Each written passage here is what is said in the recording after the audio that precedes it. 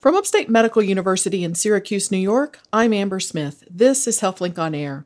With me in the HealthLink on Air studio today is Dr. Molly Brewer, who graduated from medical school at Upstate. She's a gynecologic oncologist and also a veterinarian. She's on the Upstate campus to give a lecture, and I want to thank her for making time for HealthLink on Air. My pleasure. So you have an interesting background. Did you always intend to go to medical school, or was that something you decided on during veterinary school? Well, actually, I went to veterinary school because I wanted to be a horse trainer. And horse trainers, they wouldn't let women be horse trainers when I was growing up. And so I went to veterinary school to work on horses. And it turns out I worked on a few horses, but I worked more on cows. And then after a few years of being a veterinarian, I moved to strictly small animal. And in the process of doing that, I decided I really loved medicine. And as I learned more and more about medicine, I started to hit walls in terms of what you could do with animals, because there's an economic reality to animals that we don't see so much with people. And so I started thinking about medical school, and I thought, oh my gosh, I can't do that. And then I said, well, why not? So I applied to medical school, and the first year I applied, I did not get in. And so I said, oh, well, let's rethink this. So the second time I applied to medical school, I probably did a better job. And the interesting thing is I came to Upstate, and I met with I think he was the Dean of Student Affairs at the time, Gino Andreatta. He's since retired. And he really encouraged me. And I have, a really warm place in my heart for Upstate. And then I ended up coming here to school because I loved Gino Andreatta. Well, so you've got a comparison of veterinary school and medical school. How do they compare? I always say that in veterinary school, we had to learn all species but one. And in medical school, all we had to do was learn one species. But I think it's much more complicated in medicine today because there's so much more we can do. And it's complicated with animals because there's more you can do, but not as much. Because, again, there's an economic limitation. But having that background, did it help you in anatomy and physiology and learning some of the basics in medical school? Did it help to have done some of those basics with other species? Absolutely. Okay. And what it really taught me is it taught me what I needed to know. Because I didn't learn enough in veterinary school. And so I went to medical school. I knew that I really needed to work hard. So, yeah, it helped me a lot. Wow. Well, I saw that you've been involved in research recently having to do with ovarian cancer. Is that a disease that affects animals as well as humans? Not really. There is a description. Some of the rhesus monkeys will develop, as they age, will develop ovarian cancer. Some of the chimps, but it's fairly rare. And most of the time in the lab, we don't have those older animals to study. So really, humans are our model. What we do is we take the disease in humans, and then we go back and try to develop an animal model.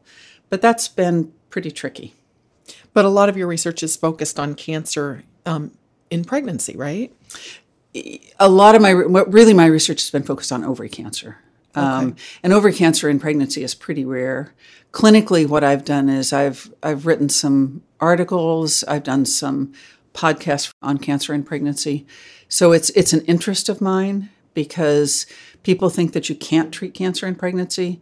And in fact, you can treat most cancers in pregnancy and have the mom go ahead and deliver a viable infant. Oh, that's encouraging. Yeah, it's very encouraging. Now, cancer in pregnancy, does that happen that often?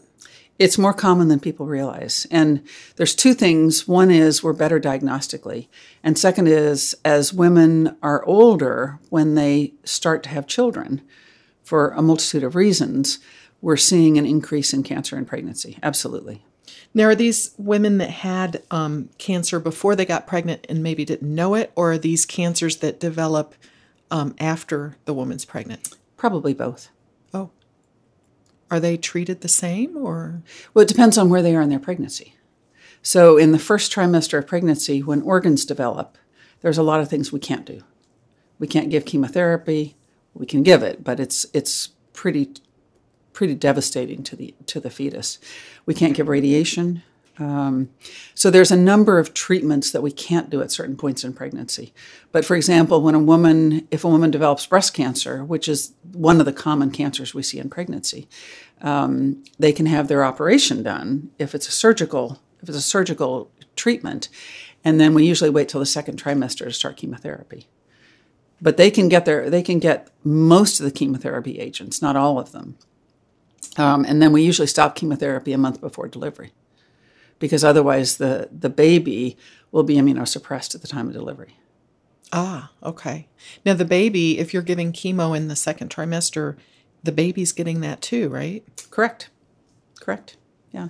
And so the major thing that we see is we either see early pregnancy loss when we see cancer in pregnancy, particularly with things like the leukemias. Many of those women will actually abort spontaneously because of leukemia. And if we give chemotherapy in the early first trimester, they will often abort. That's a disease that we can't wait in terms of chemotherapy. We have to treat them because it's such an aggressive disease. If we're talking about giving chemotherapy in the second trimester, the main side effect that we see is what we call IUGR. In other words, these are small babies. IUGR. Intrauterine growth retardation. Oh, okay. And that's fairly common if they've gotten chemotherapy. Are there some cancers, though? I mean, you hear about cancers that are slow-growing versus aggressive. Are there slow-growing cancers that emerge during pregnancy that you don't have to treat, that Absolutely. You can wait? Oh, yeah, absolutely. One of the things that we do with a lot of the cervix cancers that we see is we watch them during pregnancy, and many times we'll deliver them a little bit early so we can treat the cancer. But that's not a cancer that can be treated during pregnancy, because we will lose most of the time the woman will miscarry. So if cancer is diagnosed during pregnancy, it's likely, unless you don't have to do anything, the treatment is likely to have some sort of an impact on the baby, right? Sure. So what are some of the things that, do we know what would happen to a baby long-term, short-term, if the mother was treated for cancer during their gestation? Yeah, I mean, it depends on when they're treated.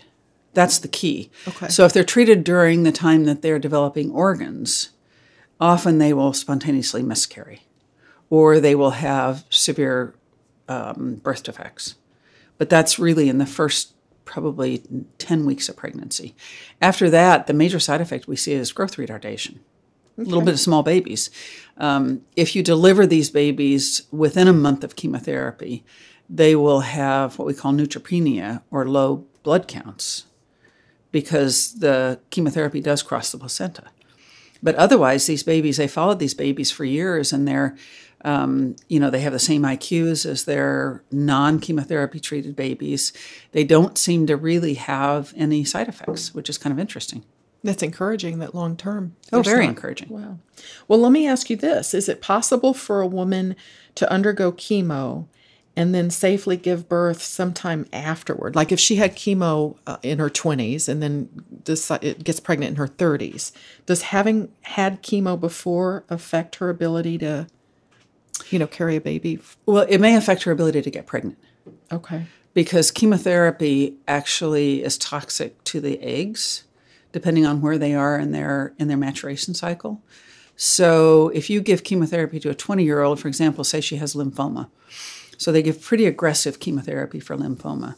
One of the things that we're now doing is we're now either harvesting eggs on those women and freezing them, or there's some experimental work being done where they harvest part of their ovary, freeze it, and then put it back in the patient. Because part of what we see is early menopause. That's one of the side effects of many of these chemotherapies.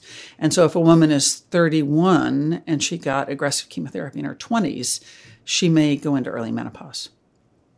So part of what we're now doing is counseling these women that there are options before they start chemotherapy in terms of preserving their fertility. Interesting. This is Upstate's HealthLink on Air. I'm your host, Amber Smith, and I'm talking with Dr. Molly Brewer. She's a medical doctor and a doctor of veterinary medicine, and she specializes in gynecologic oncology. She's at Upstate to give a lecture, and we're grateful she agreed to speak with HealthLink on Air. So are there things that we've learned from veterinary medicine that have shaped the practice of human gynecology. Absolutely. I think particularly in cattle and horses, assisted reproductive therapy was done much earlier in both of those species. In livestock? Absolutely. Absolutely. High-producing dairy cows, they would actually superovulate them. They would harvest the eggs, inseminate them, and they would put them into heifers that were not worth very much. And so this super producing cow could then have 5 offspring in 1 year as opposed to 1. So that's that's what we do now in women, but we were way ahead of it in veterinary medicine. And the same is true of mares. There's a lot of artificial insemination that's done, depending on the breed. Some breeds don't allow it, but that was long before we did artificial insemination in people. Now, the gestation is totally different in animals, right, than Correct. Humans. Correct. Humans is 10 months? Well, they say 9 months, but it's 40 well, weeks. Yeah, 38 to 40 weeks. 38 to 40 weeks. Yeah. And the gestation is longer. Mares are about 11 months, and cows are about the same. Huh.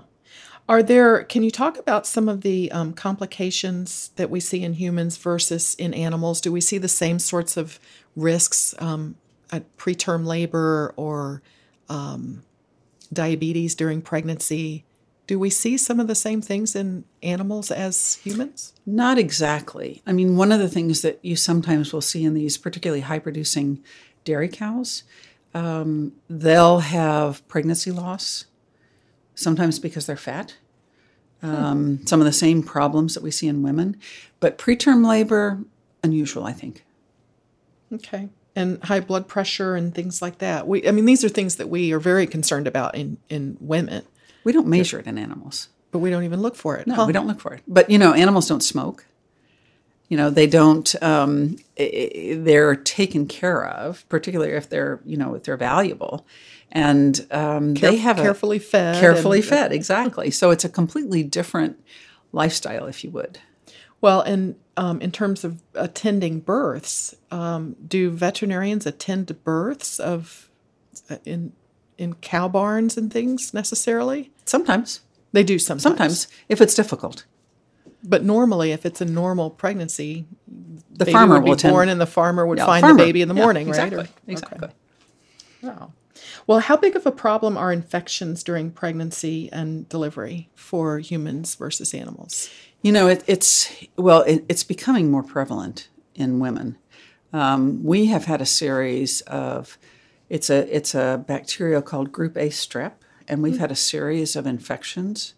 They're starting to be reported around the country, and these are absolutely devastating infections. And in our area, we've now have 8 women. One of them died. And I've had 2 personally that I've taken care of because they don't have cancer, but they're difficult patients, so that's why they call me in.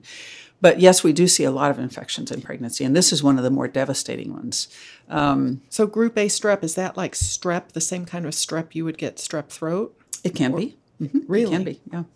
But it's devastating to women, particularly around the time of when they give birth. So the majority of these are actually described in women postpartum, having recently had their baby, probably because of the trauma of childbirth and some other factors. But we do see other infections. We see Group B strep. Group B strep doesn't hurt the mom so much, but it can hurt the baby. The baby can be born septic, in other words, infected. We see a lot of viral infections that, depending on when they are in their pregnancy, can cause either birth defects or other problems with babies. So infectious disease is really important in people. It's also important in animals. Well, thank you so much. I appreciate you being here to talk about this. My guest has been Dr. Molly Brewer. She's a veterinarian and also a gynecologic oncologist and a graduate from Upstate. I'm Amber Smith for Upstate's podcast and talk show, HealthLink on Air.